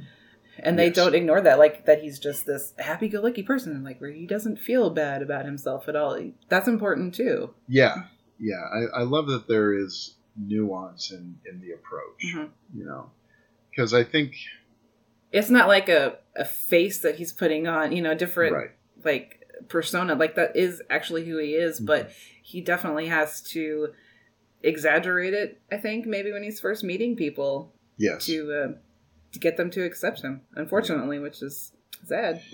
It definitely is. And, again, this is one of those movies that empathy, where let's put something on screen that makes some people uncomfortable. A few years before that, you had like The Elephant Man dealing with facial deformity and things like that. That's good. I mean, that's important, as long as it's done in a way that is respectful of the reality here, you know? And this movie definitely does. It does that, I think. I don't think it again, I mean, like Superman in a very different way, it strikes a balance. Yes. Faces the reality that people will be fearful of things they don't understand, but also really gets into the humanity of the characters. Rocky is not just... Not everything in his life is about the fact that he has this condition. Yeah. You know, it is a fully rounded human being character that is more than just one thing. And he's a great person that everybody loves. Everybody. And people, and he wins people over in such a winsome way, and it's interesting sort of self-deprecating sort of humor that he uses. He's smarter that than shows them. that he is. Yeah, absolutely. He's smarter. Like the hot guy in the school, Eric, he tutors him, and he gets his friends that way. But I like I said, I hate to say this, like people don't like him out of pity. Yeah, like I said, like it sounds bad to say that, but they genuinely don't, and you feel that, right? Because he is a great person in his own right. He's loving and caring. Like with Diana, he wants to help her. He works so hard. That scene where he helps her understand colors. Yes. Yeah, such a great moment. And I love this movie. Yeah, this was... I kind of get out lost in it. Like, Yeah, and it's easy to get lost in it because it is sort of not plot driven. Mm-hmm. It's driven by the characters and the situations that they're in, and just their interactions with each other. Yeah, I was so glad to see this one again after so many years. And what's interesting, this movie was sort of the return of Peter Bogdanovich. He'd had huge success in the late 60s, early 70s. Well, early 70s, really. He made Targets in 68, which is a great movie, but wasn't necessarily... Yeah, it's one of my favorites. But it wasn't a huge success, but it did open the door for Last Picture Show, which was, of course, then What's Up, Dog, which I have not seen, but I heard good things about it. It's a very different movie. Paper Moon. Then he did Daisy Miller, and he sort of... People were like, I don't know about this thing. And then what happened in 1980 is he was dating Dorothy Stratt, who was beautiful. She was as a Playboy model, I believe. They were deeply in love. And she was murdered viciously. And he hadn't even thought about making a movie since that happened. And actually, what drew him to want to make this movie was her, actually, because she had become interested in The Elephant Man. And she had bought this book and was looking through it and all these things about I don't think his real name was John Merrick, but that's John Merrick in the film. But it was he became interested in this idea, this extreme beauty and sort of disfigurements are the things that set you apart. Mm-hmm. And so when the story of Mask was brought to him, it piqued his interest because of that connection. And it was almost like a tribute to her in a way. It's not connected in any direct level in the story or anything like that, but it definitely, obviously if something like that happens to you or to someone you love, it's going to have a massive effect on forever, And so I think this movie is sort of informed by that situation in some way. Yeah, that really makes a lot of sense. Yeah. There is so much love in this movie. So much love put into it as well, you can tell. And, and it's more than just Bogdanovich trying to prove himself to say, I still got it. I think that was probably part of it. It's like, because he had kind of had this fall from grace. Him and, William Friedkin both, had sort of reached these stellar, massive heights, and then their hubris sort of brought them down for a while, right? Well, if that was going on, I think he totally redeemed himself with Mask. Yeah. And this movie is incredible. And I don't really have anything more to add, I don't think. Well, we didn't really talk much about. Okay, no, Rocky's illness is not, or his disease is not like a forefront, but what is Rusty and her drug addiction and the conflict that causes between the two of them. I mean, yes, that should kind of make you dislike her a little bit. It's like, what is your problem? Like, you know that you don't have much time with your son. Why are you doing this to yourself? Why are you doing this to each other and causing this rift? Yeah. But that definitely adds to her character. You feel like maybe where that came from when her parents come to visit. Sure. And I think there's also sort of a numbing of her inevitable pain. Right. She knows that Rocky's going to die. And so it's like, I might as well. I don't want to feel that. I don't want to think about that now. And much less when it actually comes. They joke about, getting... Oh, what's his name? From Hellraiser shows up as one of the doctors when they go to the hospital for his checkup. Yeah, Andrew something. What's his name? I know. Yes, I was like, where? Because I remember watching that and thinking, I know who this person is. Who is that? We're looking it up right now. It was So Andrew Robinson. Robinson, yes. Yeah, and he. And so, yeah, like I said, they joke. They give him the life expectancy of 3 to 6 months, and they repeat that to him, like it's something they've heard before. Like, she comes off as if she doesn't believe, like, he's totally fine, like, he's smart, he doesn't have all these problems that you thought he was going to have, But at the same time, in the back of her mind, she knows that he doesn't have a lot of time. Like, they, I think in the real life, they said that he wouldn't live to 17. And that's exactly what happened, That's right. So and you definitely do get that why she turns to drugs sometimes, even though it's heartbreaking and it causes unnecessary tension between the two of them when otherwise they have this amazing relationship where she would do anything for him. And she really does on multiple occasions try to get clean for him. Yes.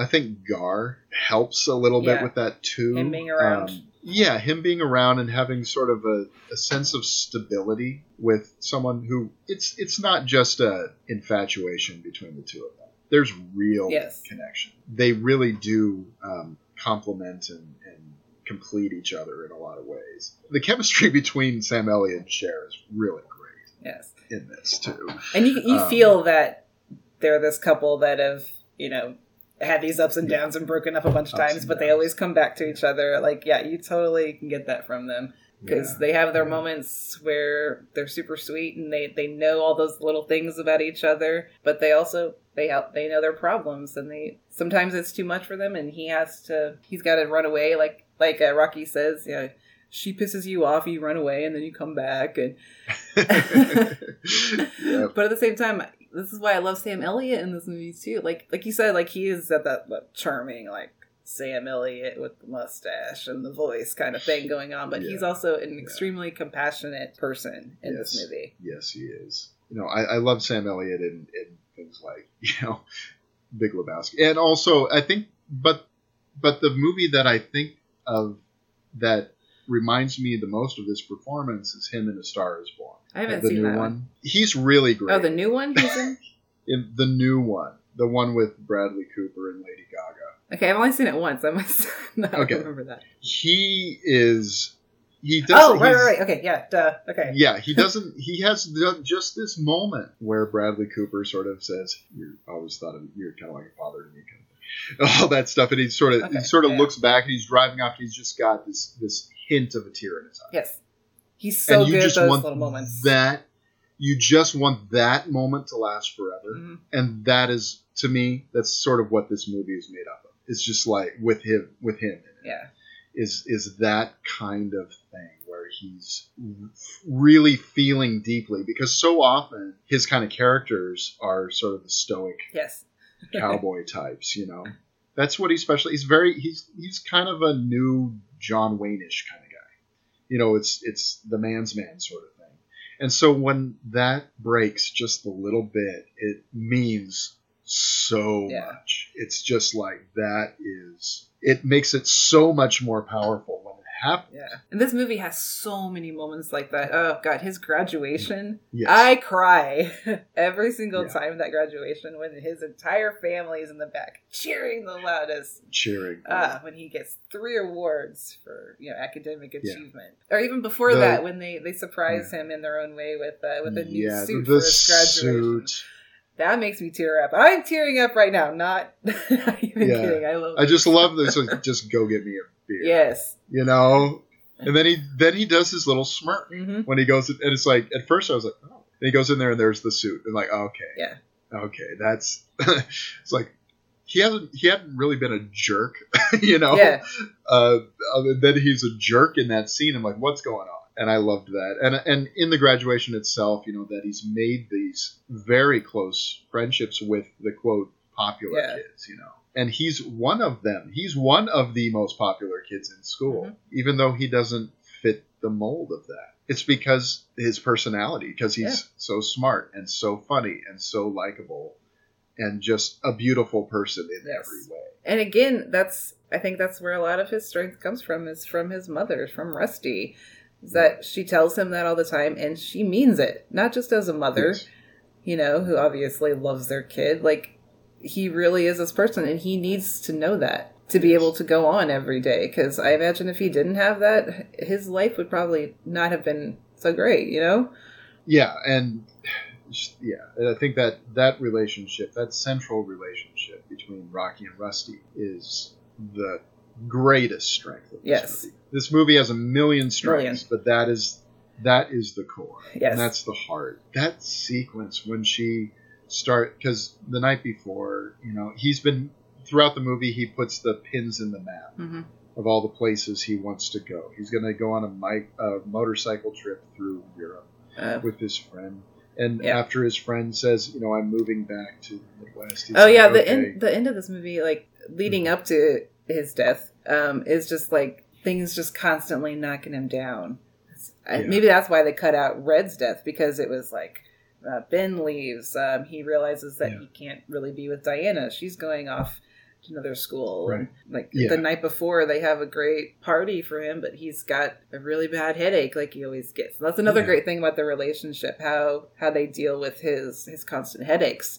What works the best is just his mom talking to him, being there with him and talking him through it. Yeah. But they can tell on that last night that it's different, which kills me. It's sort of interesting, I'm just spitballing here a little bit, that she refuses to give him any kind of medication or drug for his headaches, where she is medicating her own pain. Mm-hmm. Like, she doesn't want him to be like her? She doesn't want him to be like her. She wants better for him. Yes. Man. And it's that ending is it's a sad thing, but at the same time, okay, so this is where the Bruce Springsteen stuff comes back in. So she puts the pins back into the map of Europe and says, okay, you can go anywhere you want now, which is directly tying back into the thing with the funeral scene with Red. And so the fact that that's not in there anymore is just like, what? Whatever. Doesn't make any sense. So that is what it is. Then they show that there's been like a gap because they were playing the song The River, and they go to Born in the USA, which came out 4 years later. Okay. They're playing Born in the USA in the car, in their truck, and they're visiting the graveside. And this was another thing I remembered, that when Dozer goes in there and he just sort of like pulls up hunks of grass from in front of the grave and puts the flowers in like he's planting them. That's Dozer. Another image that I remember. It's just this weird moment, but then it's sort of this serene, this greenery and the trees and everything, and it pulls back and it's playing the song Promised Land, which is just the perfect song to end this movie on. And it pulls back, showing that, right at the edge of this greenery is the chain link fence and, smoggy LA right outside this. And the song Promised Land is playing. And it's just like, it's something about it is really weird. Weird dichotomy but of also, image and sound. Yeah, but it's like, I get it. There's something about it that makes sense to your eye and ear, even if your brain can't fully wrap around it. you know. And with his poem being, you can hear it in voiceover, the poem that he wrote being read again. And the thing is, when the first time he reads it, she's ignoring him, yeah. right? And she's mad at him. He has left pamphlets for a drug rehabilitation center around their house, and she's pissed off because she's like, "You don't run my life." Which is those scenes are kind of funny too, because she talks to him sometimes like as if he's the parent. Yeah, exactly. All the time, and he says, and she says it too, like that he takes care of things. He makes sure things get done around the house. So she doesn't. She's worry very about dependent on him. She's like, there's never any, hey, get up and go to school stuff. Oh no, that's why she knows on that last day when he doesn't go to school that he's gone. Yeah, exactly. Yeah. And for me, I guess I'm so glad I saw it in this version, even though the Little Egypt sequence is not really necessary. No, it's just like it's probably like we got to have Cher singing in this movie kind of thing. Yeah, so, it's not needed at all. That's what it feels like, though I gotta admit it doesn't really sound like a Cher singing. It's very much, it even plays into this lovely dynamic between mother and son. It's just another cute scene for the two of them, Yeah, it's not necessary. It feels a little extraneous, but it's not terrible. No. But seeing it with, I think, the Springsteen music, especially for the beginning and the end. The stuff in the middle, I mean, I love the other songs. Thunder Road is my favorite song ever. And stuff like that in there is really cool. But the opening with Badlands and ending with Promised Land, I cannot think of how that movie could work as well otherwise. Honestly, without those songs bookending it. Anyway, that's me, and I'm really glad that this version exists. Yeah, I'm glad. Like, I don't know what made me buy this. I think it was just I was thinking about it, like those movies that you used to watch all the time as a kid, and I was thinking about Mask. I was like, I want to own that. That's a really, really good movie. So I went up and I bought the DVD, and I was like, fuck, this movie is so much better than I ever remembered it. I loved it for all these same reasons, I think, back then, but God, it just kills me now. Like, I basically cry through most of the movie now. And even talking about it, I really was tearing up while we were talking about it, because it just, that's what it does to you. That's the feelings that you get from the characters and their interactions and their relationships. It's kind of everything that I love about movies. Yeah, I agree. I'm with you. I mean, it introduces you into a world in such a beautiful way. You want to live in it for you want to be family with these people, yeah. And when it's over, you kind of still want to live. And for me, I mean, that's my like I said in our first episode, Almost Famous is like that for me. Mm-hmm. This has sort of some of that same kind of feeling. They're so different. I mean, there's almost nothing else in common between the two, but that sense of being in a world that you want to hang out. Yes. And just be in. Is such a beautiful thing. Oh, I'm really glad I picked this one. I'm so happy to talk about it. It's been a favorite for so long. Both of these movies, I really enjoyed both of these movies revisiting, because I hadn't seen Superman in quite a while either. Yeah, this is good. See, we can make it work with two totally different movies. Totally different movies. Okay, so next time. Oh, actually, before we do that, do you want to give a recommendation? I do. Okay, so our weekly recommendation for this week, I'm going to do something a little bit different. My recommendation, if you've been following me on Twitter, at least for the last year or so, you know that I have been on this journey. And it's a journey to see every Jean-Claude Van Damme JCVD movie. I realized sometime earlier this year that I don't think I had seen any of his movies before. And so I've just kind of been on this every couple of weeks. I will watch a new JCVD movie, and I am in love with the dude. I love every single movie. Like, just last night I was trying to I tweeted out something like I was trying to think of what my top 5 would be, and then it's like, oh, there's still so much more I have to do. So, but that has been like super fun and just super rewarding for me to do that. So that's my recommendation, is to, not JCVD in particular, even though that's super fun to do if you're not as familiar with his movies.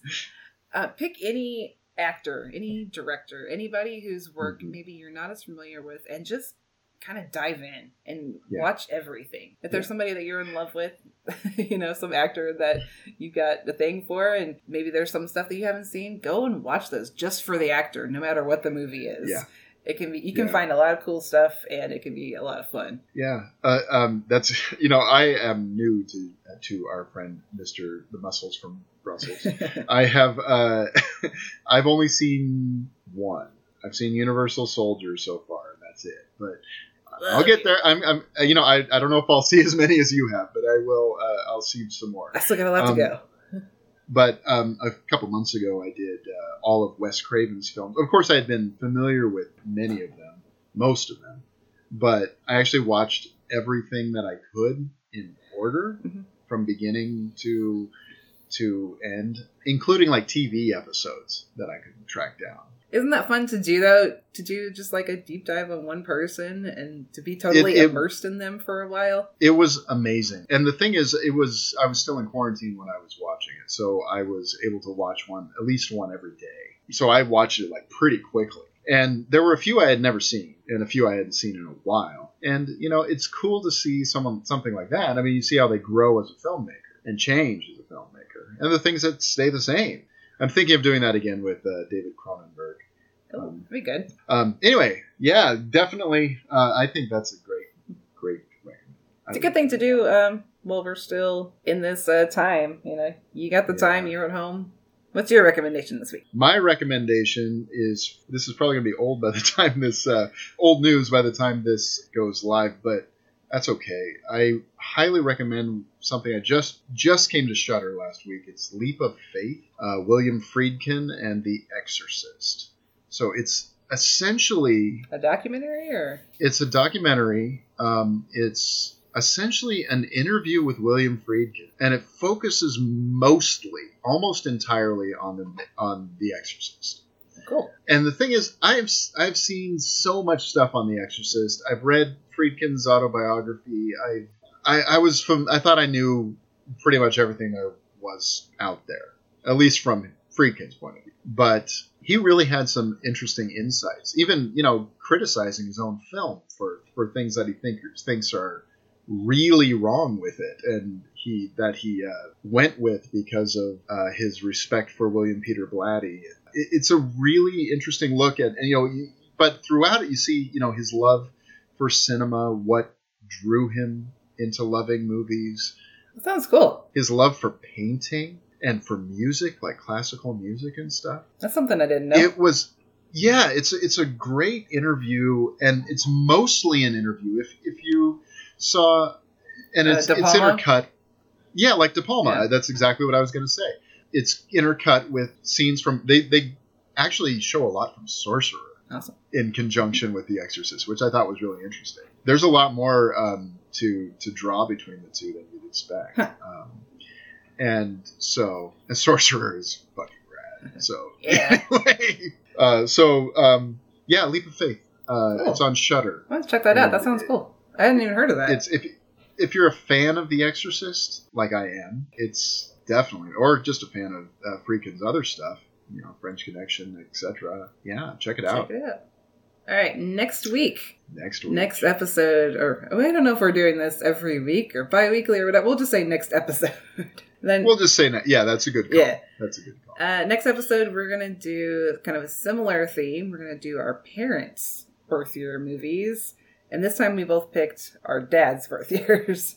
Yes. So for me, that would be 1957. It's my dad's birth year. And I choose one of my favorite movies ever. I'm so freaking excited to talk about this. 12 Angry Men. And also, speaking of William Friedkin, because he made the remake. Right. Yeah, this is one of my absolute favorites as well. This was one of the first, I guess, classic movies where I really engaged. It's one of those movies I can watch over and over again, never get bored. Never. And it feels so modern, yeah, and of the now, and I cannot wait to talk about that movie. Yeah, I'm sure you can see it probably anywhere. It's a Criterion put it out. I have the Criterion Blu-ray, which is awesome. Yeah, I didn't really look at see where it was streaming or anything, but I'm sure you can find it anywhere, right? 12 Angry Men is not hard to find. Unfortunately, the movie that I'm picking is a little bit tricky, as it turns out, which surprised me. The movie I've picked is from 1949. It is Carol Reed's The Third Man, which is a stone cold classic. And another one that I have not seen. Every single movie you've chosen, I have never seen before. So I'm loving this. Okay, so this is Joseph Cotten, I know it very well, but I never saw it. Yeah. This is Joseph Cotten. This is Orson Welles. This is Vienna post-war. This is the great Ferris wheel sequence. This is so much wonderfulness that, oh man, I can't wait. In all honesty, I hope I hope you're not disappointed by it now that I'm saying all this, but this to me is one of the greatest movies of all time. A little bit hard to find. You might need to check it out from a local library. I know lots of libraries have this movie. It was released on Criterion a couple of times, but then they went out of print multiple times. And it's Studio Canal, I think, has a Blu-ray out, though. So if you haven't seen The Third Man, trust me, you want to see The Third Man. I'm so looking forward to that episode. I think it's going to be awesome. Yeah. I'm excited about this one. This is good. This next episode is like, oh yeah, this is what I've been waiting for. I know, right? And I've loved everything that we've talked about so far, but I love that we're going back too. Yes, and we want to do that. We want to hit some classic stuff. We want to hit new stuff. We want to hit everything we can. Stuff from different decades. Yeah, definitely. Absolutely. So we've been kind of in the 70s and 80s over the past couple weeks. So heading back to the 40s and 50s. Yeah, so this is great. All right. Thanks everybody for listening. If you want to talk to us some more, you can find us both online. I'm on Twitter at Michelle N. Agan. And I am on Twitter at Brian D. Kuiper. And you can find the show. Our Twitter handle is at Movie Life Pod. So please follow us there. Let us know. Pick a movie for this topic for you. What's your favorite birth year movie? Yeah. If you're like us, you have a lot to choose from, and it's a hard decision. But I love the choices that we went with for this. Yeah, this was great. Okay, thank you, everyone. And thank you. We'll see you soon. Bye.